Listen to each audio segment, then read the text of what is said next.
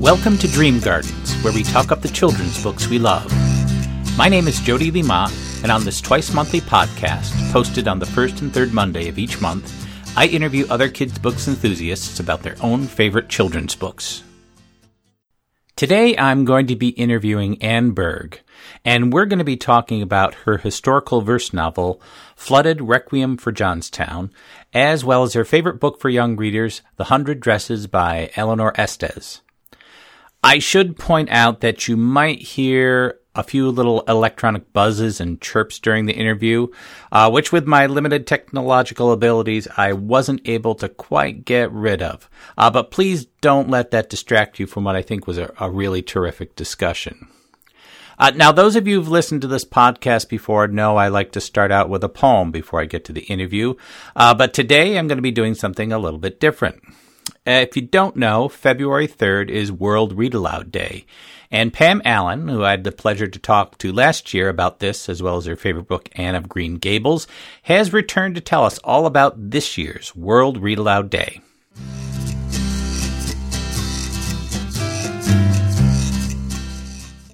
So today, we're welcoming back Pam Allen to Dream Gardens.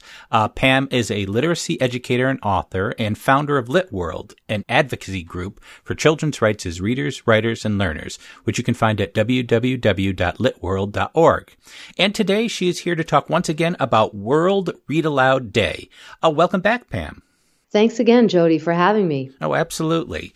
And I know I asked you this last time, but for listeners who are maybe hearing this for the first time or just want a little refresher, you talk a little bit about what is World Read Aloud Day.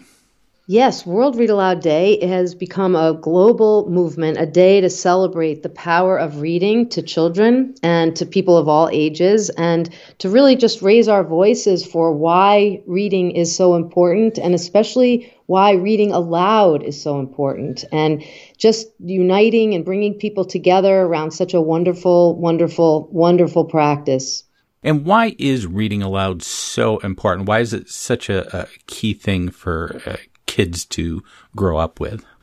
You know, it's an extraordinary tool, both in terms of creating a sense of belonging and welcome to the world of reading for children from the youngest ages, but all the way through high school and beyond, to invite them to be with you in the reading journey. Reading is such an interesting thing because it's something we tend to think of as doing by ourselves. It's not something also that's generally visible, so you can't see other people as they're doing it. So the Read Aloud brings that to life. It kind of makes reading more public and helps people to see what a shared journey that is. And the other thing about reading aloud is it provides comfort. And in, these days, comfort really does matter, especially through all these months of children being separated from school and from friends and from all their usual routines.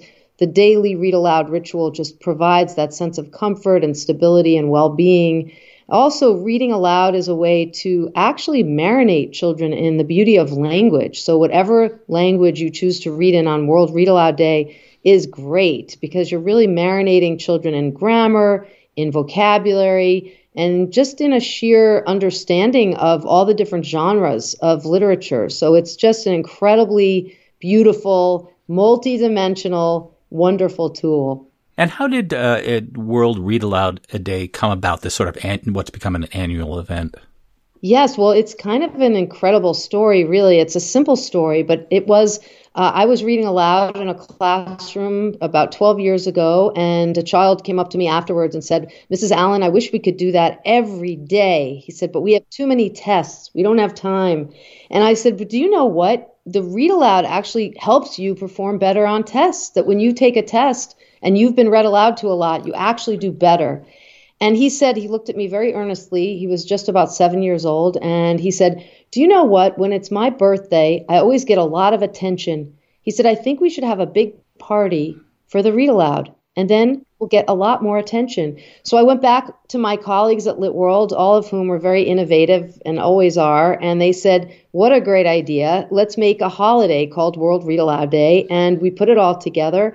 We started sharing it out. And lo and behold, the great children's book publisher, Scholastic, 100 years old this year, reached out and said, hey, we love that. That's right up our alley. That's our core value. Let's do that together. Let's amplify and scale it. So from that point, the World Read Aloud Day phenomenon has gone all around the world, and it's just amazing. Everybody joins in, and I just hope all your listeners will join us this year on February 3rd. So February 3rd, actually, when this comes out, it'll be February 1st, so just a couple days from that. And for listeners who are hearing this and are interested in participating, what can they do to figure out how they can join in? Well, the great thing about World Read Aloud Day is and this is perfect, it's February 1st today, and you have 2 days to gear up. And what's great about it is it lasts all day. And so you can celebrate at any point in time in the day. Few things. One is definitely visit scholastic.com/World Read Aloud Day, because Scholastic has created incredible resources for World Read Aloud Day this year, and all of which are free and virtual. So you can easily download materials to read aloud if you don't have some easily available. There are some great activities to do with read alouds. There's the famous Lit World Reading Crown, access to that activity, and lots of other fun treats and surprises. So go there right now and register, and you'll get that virtual kit. And the second thing to do is visit litworld.org and see how LitWorld is celebrating globally, because they do a lot of very beautiful things in very surprising ways. So that's also great. And then finally, just feel free to read aloud, from whether it's a book you love to a child you love, or to an elder you love, or to someone you don't know, or to make a donation to an organization that might actually also amplify the power of reading, or simply to go online and be with us on social media. Do the shout out to World Read Aloud Day with the hashtag World Read Aloud Day, hashtag all your friends and family, tag people, do at your 3 friends, and do the RAD challenge, the World Read Aloud Day challenge, hashtag that too, and tag 3 other people and ask them to read aloud to someone. Post a photo of yourself, even if you're reading aloud to your dog or some being that will just accept your beautiful read aloud no matter what. And basically just join us on social media on that day. One thing I love about World Read Aloud Day is it's good news. And I think we love good news, especially I think young people really need some good news. So I think it would be just wonderful if everybody listening could join us and tag 3 other people. Make sure you shout out to Scholastic and LitWorld so we know you've been part of this with us this year, and share your photo or share a video or just share a little reminiscence even of remembering someone in your life who's read aloud to you. I always shout out to my grandmothers because both of them were teachers, and they both read to me all the time, and they're gone, long departed, but always remembered. And on World Read Aloud Day, I send a social media shout out to them too, because I think they would have loved social media had they been around. And just have fun with it. It's joyous. It's joyous. And I just want you to have great fun and be with us. Come find me, Pam Allen, Allyn, on social media on that day. And there's lots of great things happening on Scholastic Facebook that day too, as well as LitWorld. People reading aloud, lots of surprise guests and great authors, of course. So it's all good, and we need that. Good news. Oh, absolutely, absolutely. Well, thank you so much, Pam, for taking the time to stop by and talk about this again. And I think we may have to do this again next year. Always. I'm always ready, Jody, and I love that it's our tradition, and you've really helped us grow this movement big, so I consider you one of our radvocates. I hope you always will be.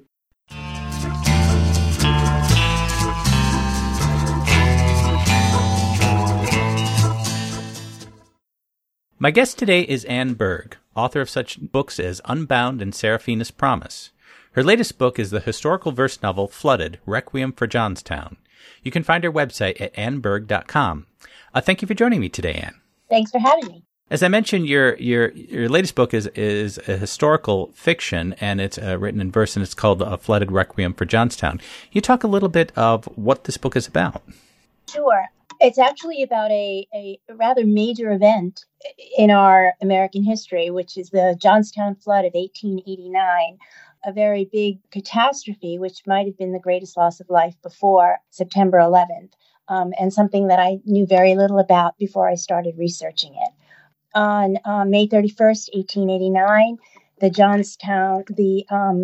dam above Johnstown burst and flooded the valley below, killing thousands of people. 2,229 people. I might be wrong on the number. It might be 2009 or something, but more than 2,000. I was going to say, what was it about this event in particular that drew your attention, that caught your attention, and you thought, I this is something I really want to write a book about?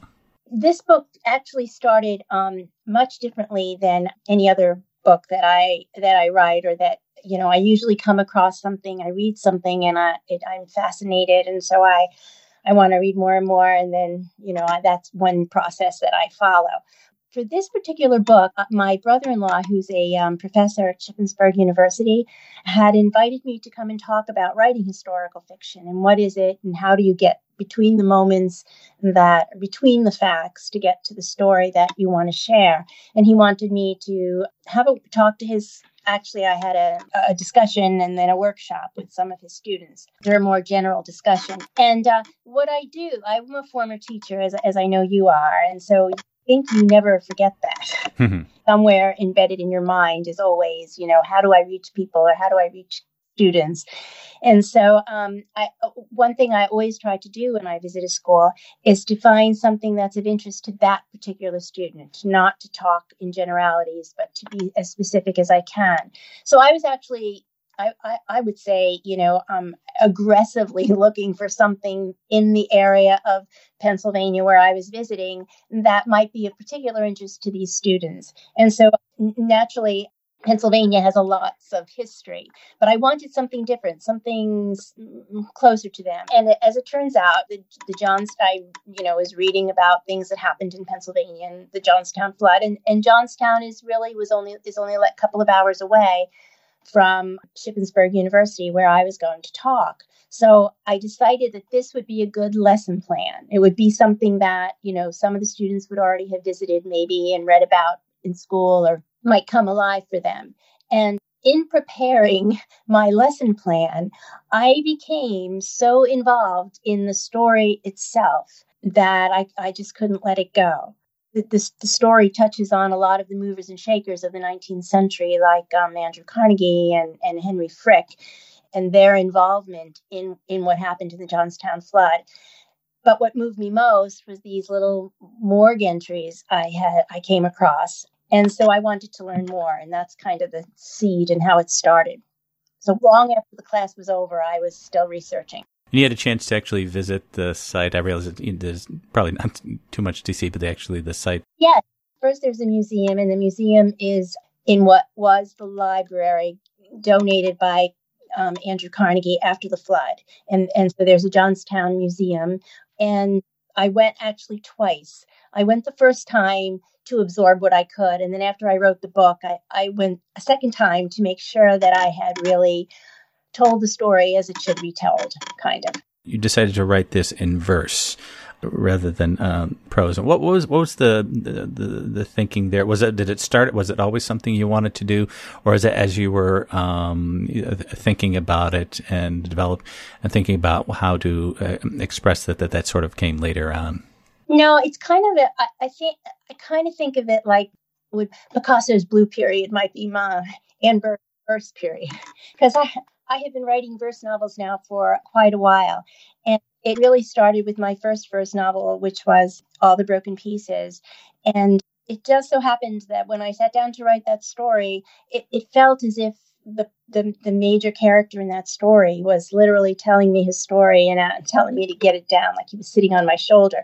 And I found that writing a verse novel from a character's point of view gets rid of all the extras, and for me, it brings me right into the character. I'm able to crawl right into the character and speak as the character is speaking. So after All the Broken Pieces, and one of the editors to whom it was submitted suggested I write it as a more traditional novel.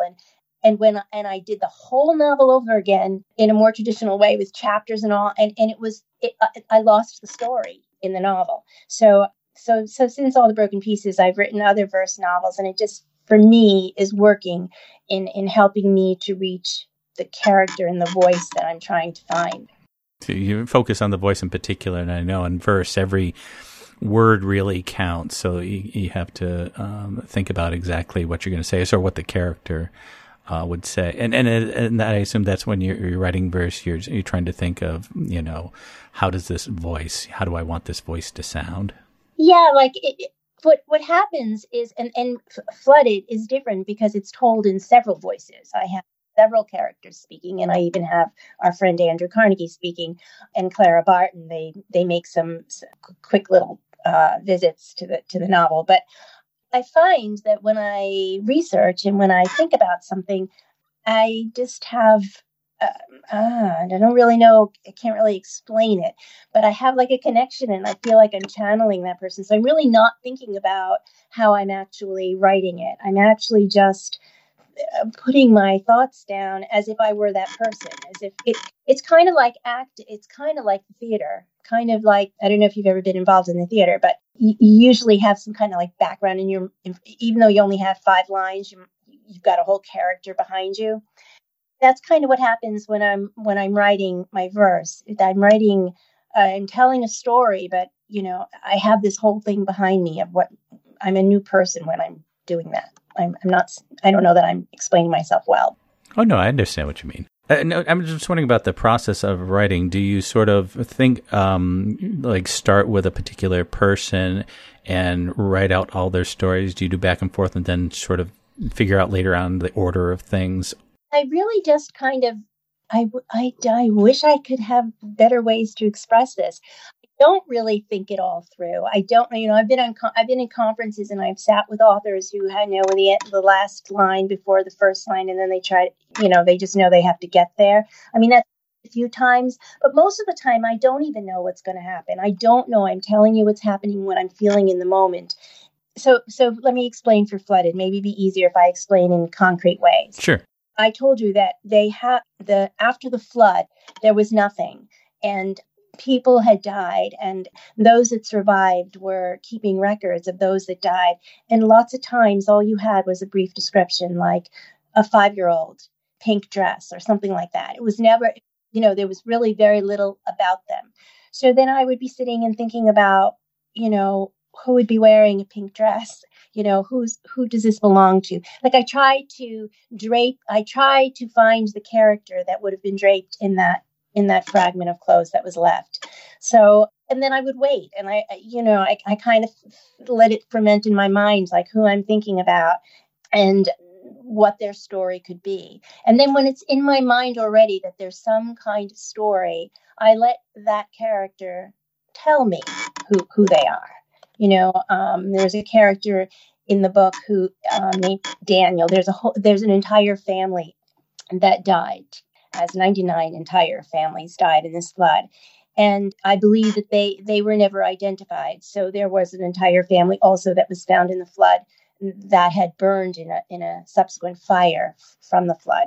And so I kind of thought about this family, like, what would a family of 5 be like? A working class family, just trying to get along. And so these characters come to me. So one of the first speakers in the book is Daniel, and so he's a little bit of a troublemaker kind of kid who doesn't want to be in school, and so it kind of works backwards. I gather all the information, I let it sit with me, I let it ferment, and then in my mind, I know I visited a class once, and somebody said, "You hear voices?"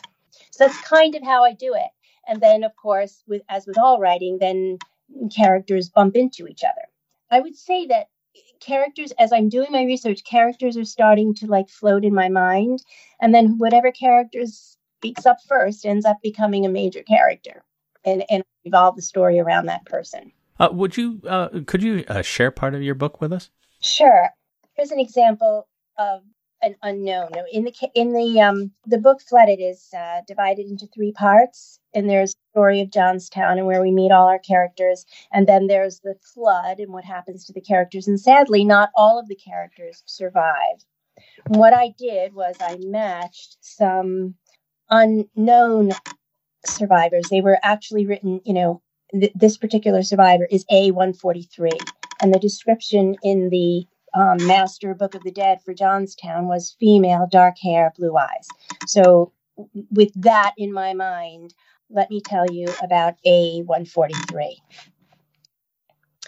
I know it was hard, but I'm glad you found me before Ma did. She suffered enough taking care of Pa, and when Pa died, taking care of me, cleaning other people's houses and wishing life were different. Even when I was little, I told her, when you and me grew up, we'd get married and have lots of children. You'll never be lonely again, I promised. Told her we'd build a house in the mountains with a room just for her, where she could rest her sore back and see puffy white clouds instead of floating bursts of soot and grime. I know you're heartbroken, Joe. Know you've got your own family, your own burdens, your own business to care for.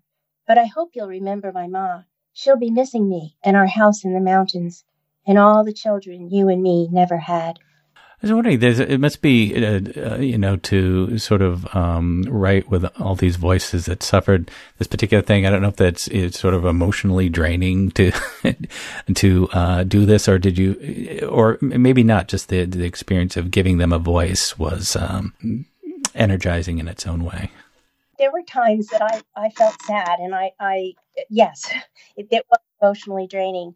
But then, as you say, I felt like I was giving them a voice. That when I say that in my end notes, that I hope I've honored them. These people that were forgotten, people that became nothing but an unknown, people that lost their voice.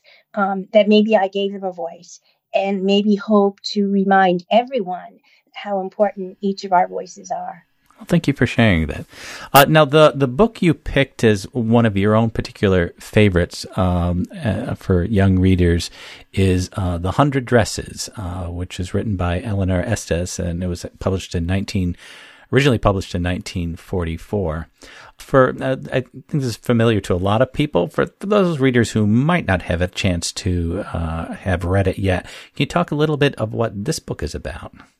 Well, this book is about a girl who is different than her classmates. She happens to be a Polish girl in a town that has never heard anyone with the last name that sounds like hers, and who becomes, because of her differenceness and her otherness, becomes kind of an outcast. And it's really just the explanation of it is so much heavier than the actual book. The book is so light and easy to read, but it's a story of childhood, and sadly, written in 1944, but sadly, it's the same issues we study today: bullying and not fitting in and just being a little bit different. And I was actually quite surprised how, when I reread it before talking to you, how meaningful it continues to be. Do you remember when you first came across this book? I don't, but I think that I myself must have been in third grade, having just moved to a new school and having had a kind of similar experience, in that I was an Italian girl going from an all-Italian parish, going to a parish school that didn't have too many Italians in it. And I remember when I went to, it must have been my third grade year, maybe it was fourth grade, but I think it might have been in third grade. And I remember somebody asking me what I was, and I didn't know what that meant. They're like, well, what are you? And I was like, I don't know, I'm a girl. I didn't understand the question. And Angela came to me and said, they want to know, what your nationality was. I still didn't know. I went home that day and asked my mom, what am I? And she said, you're American. So I remembered identifying with Wanda and the fact that she was different, and that her name mattered. That made no sense to me. So I think I was at that right age level. Now, the story is, like you said, it sort of revolves around Wanda and what happens to her. Although, in many ways, she's sort of a character we just sort of see from the outside. We see other people's reaction to her. I don't know if we get a sense of, we learn a little bit about her, but not too much. So I don't know if you have an idea of who she, do we get some idea of who she is as a person just from what other people say about her and what she says herself, which isn't too much, really. No, it isn't. It's a very rather simple story. And that struck me as different from the way stories are written today, in that it was very straightforward. And as you say, it was mostly the story is told through another person's view of her. But we do learn about her. We learn about her pride, and we learn about her kindness. And so I think you do learn about her, but you just learn about her in a different way than maybe we read books now, today. But the theme, of course, is unchanged. I think in many ways this story, the main character is Maddie, because she's the one who gets involved with the bullying at first, but it really has second thoughts and is almost afraid that, if she doesn't join in, that, that other people will turn on her. And so it's almost, a lot of it is sort of her story, her arc that she goes through the story. No, I agree with you. I agree. If we say that a protagonist is the person who changes in the story, who develops in the story, then Maggie would probably be, you're right, what the story is about. But the story is really about, in my mind, but the story really tells us about what happens when we treat people a certain way. Well, it's interesting that she's a part of the reason she joins in is she's afraid that because she's she's poor herself, and she only, I think, has like one or two dresses, and she's afraid that if she doesn't join in, that she'll be the next target, just because of her own particular situation. Right. Which is truly the eternal message of bullying. Like, you become that out of fear of your own fears create this bullying in the classroom or in the school. As a teacher, didn't you see kids always standing a little bit to the outside? I remember being aware of kids that didn't actually fit in, and that sometimes an adult needs to help them to see. Oh, yes, and definitely seen as a teacher, and also just my memories of when I was younger, and being that kid, very much so. So it was definitely something I was very familiar with, both on observation and just from my own experience. What I loved about 100 Dresses, though, what I really loved is that Maggie for being unkind, or Peggy for being, for all their unkindness and their teasing, they themselves were not bad children. It's not a good bad kind of thing, and I think that the story really shows this, that it isn't there's a good guy and the bad guy. There are just children trying to find their way and using tools, and I believe sometimes needing to learn how best to get along. That it's not always, doesn't have to be good guy, bad guy. And it starts almost by accident. Just I think Peggy's one who sort of starts things going, and it's just that Wanda tells the story basically about these 100 dresses, and which it seemed a strange thing to say, and I guess Peggy particularly just can't quite let it go. So it sort of starts as a joke, but it's sort of a joke that just keeps on going. Which is, again, very typical of childhood. Like, you do something, you didn't mean it to be the way it turned out, and then everything just gets blown out of proportion. Maybe it's not just even childhood, but all of that, the touch real chords when you're even reading it today. Yeah, it's interesting too, because the story is about these 100 dresses that Wanda claims she has, and of course later on, these drawings are presented of these 100 dresses, and although it's not clear whether she had these all along or it's something she developed, but I get the idea that you couldn't have just done it very quickly. That these 100 dresses. So I don't know. I'm trying to figure out, what exactly do these 100 dresses, these pictures of 100 dresses, represent to Wanda and to the children? Is it just like, this is who Wanda really is, and sometimes you've got to dig a little deeper towards a person to find out what's really going on? I think so. I like to think that she maybe said she had 100 dresses and then realized that she was lying and went home and started drawing, so that what she said wasn't really a lie anymore, but just my own backstory. Now, it's interesting, too, is that that Wanda's story doesn't have, usually in a book, about bullying, we have sort of a wrap up on someone. We do have with the kids who remain, but Wanda's story, we don't know what happens. It's left sort of open-ended what actually, I mean, we know they go away, but what happens to her, what she makes of all this. And I just wondering, it's kind of interesting the author ends it that way, with that sort of that uncertainty about Wanda and why you think she made that particular choice, as to having more sort of a traditional sort of resolution where the kids get together and they become friends and all that. And that doesn't happen here. I think that the new version that I just downloaded to make sure that I remembered all the names and things correctly had a foreword from the author's daughter, who said that it was probably based loosely on something that her mother had experienced about a poor girl that had been being teased.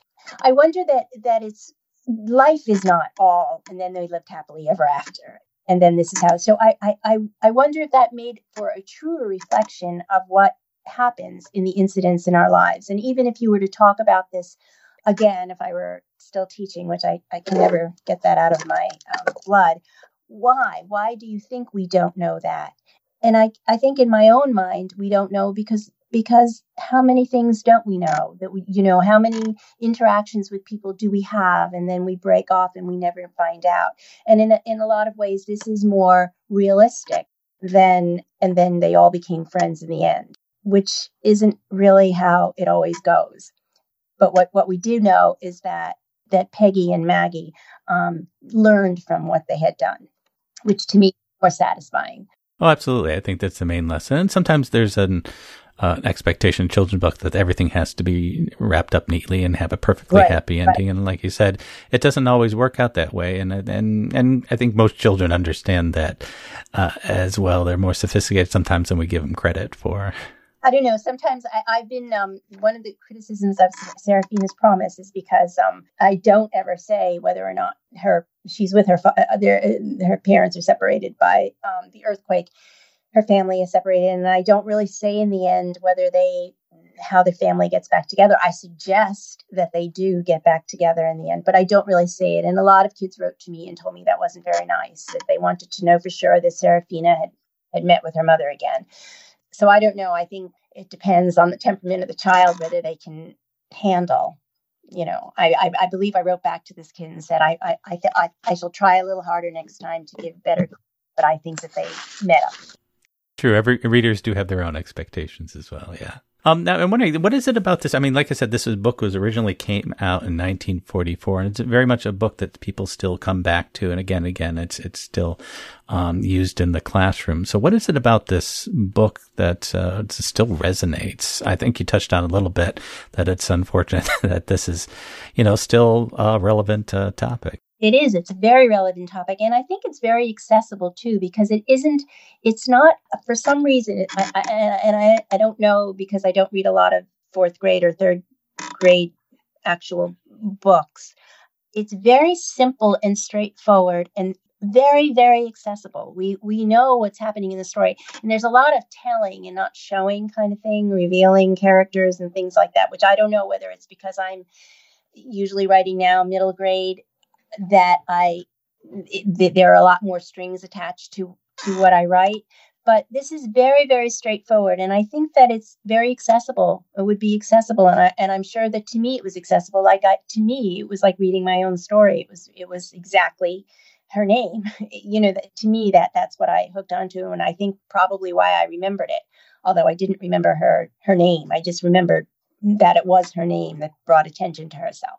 So I think because, like I said, there are still kids that hug the brick wall at recess. Well, not at this very time, but there are. And so I think that there's still need to point out, it doesn't make you bad if you are not including friends, but let's think about, it doesn't mean you're a bad person, but let's think about this. So it's really a great vehicle to discuss without pointing fingers. So you think something that teachers could possibly use as a way to talk about bullying, both as for kids who observe this going on or in kids who are the objects of the bullying as well? Yes, I absolutely think. And because it is so simple and because it is so straightforward and you don't have to get into the whole, there's not a lot of, I guess there is symbolism because it's the dress, but there's not a lot, you don't have to dig too deep to find the heart of the story. And so that's why I think it would be great in the classroom. Even as a read aloud, to have the teacher read it to the students, which I used to like to do. You make me want to go back to teaching. Is there a passage from the book that you wanted to share? One thing that I do remember that I loved that it actually captured what kids rushing to school, kids being late for school, kids. I thought that so little has changed in a whole world that has changed. I'll just read what she said. How many dresses did you say you had hanging in your closet? 100, said Wanda. 100, exclaimed all the girls incredulously, and the little girls would stop playing hopscotch and listen. Yeah, 100, all lined up, said Wanda. Then her thin lips drew together in silence. What are they like? All silk, I bet, said Peggy. Yeah, all silk, all colors. Velvet, too? Yeah, velvet. Velvet. 100 dresses, repeated Wanda stolidly, all lined up in my closet. Then they let her go. And then before she'd gone very far, they couldn't help bursting into shrieks and peals of laughter. 100 dresses. Obviously, the only dress Wanda had was the blue one she wore every day. So what did she say she had 100 dresses for? And then I would look up and ask my students, why do you think she said that? And that's something I've thought about too, and I'm not sure I have a very good answer as to. But sometimes kids will just say things because, it seems like the thing to say at the time, and then they sort of feel a little stuck about that. But the dialogue sounds very interesting. That the sort of nobody actually calling her out, but actually sort of pushing rather than pushing a little bit rather than calling out, and that sounds very familiar to me. Yes. So I do think that it would resonate with kids today, even though it's decades old. Well, thank you, Anne, for both talking to me about your own book, Flooded Requiem for Johnstown, and for taking the time to talk to me and give me a chance to reread The 100 Dresses and talk to me about it and about bullying in general and what we can do with kids. But in particular, this book and how it's still so unfortunately relevant today. One of these days we'll make a world where it won't be. You can find Anne's website at anneberg.com. Thank you for joining me on Dream Gardens. The theme music, titled All Together, is provided courtesy of Purple Planet Music. You can visit them at www.purpleplanet.com. Podcast cover art was created through Canva, which can be found at www.canva.com. You can find the Dream Gardens podcast website at jlemott.com and my author website at jodylemott.com. You can also follow me on Twitter at DreamGardensJLM.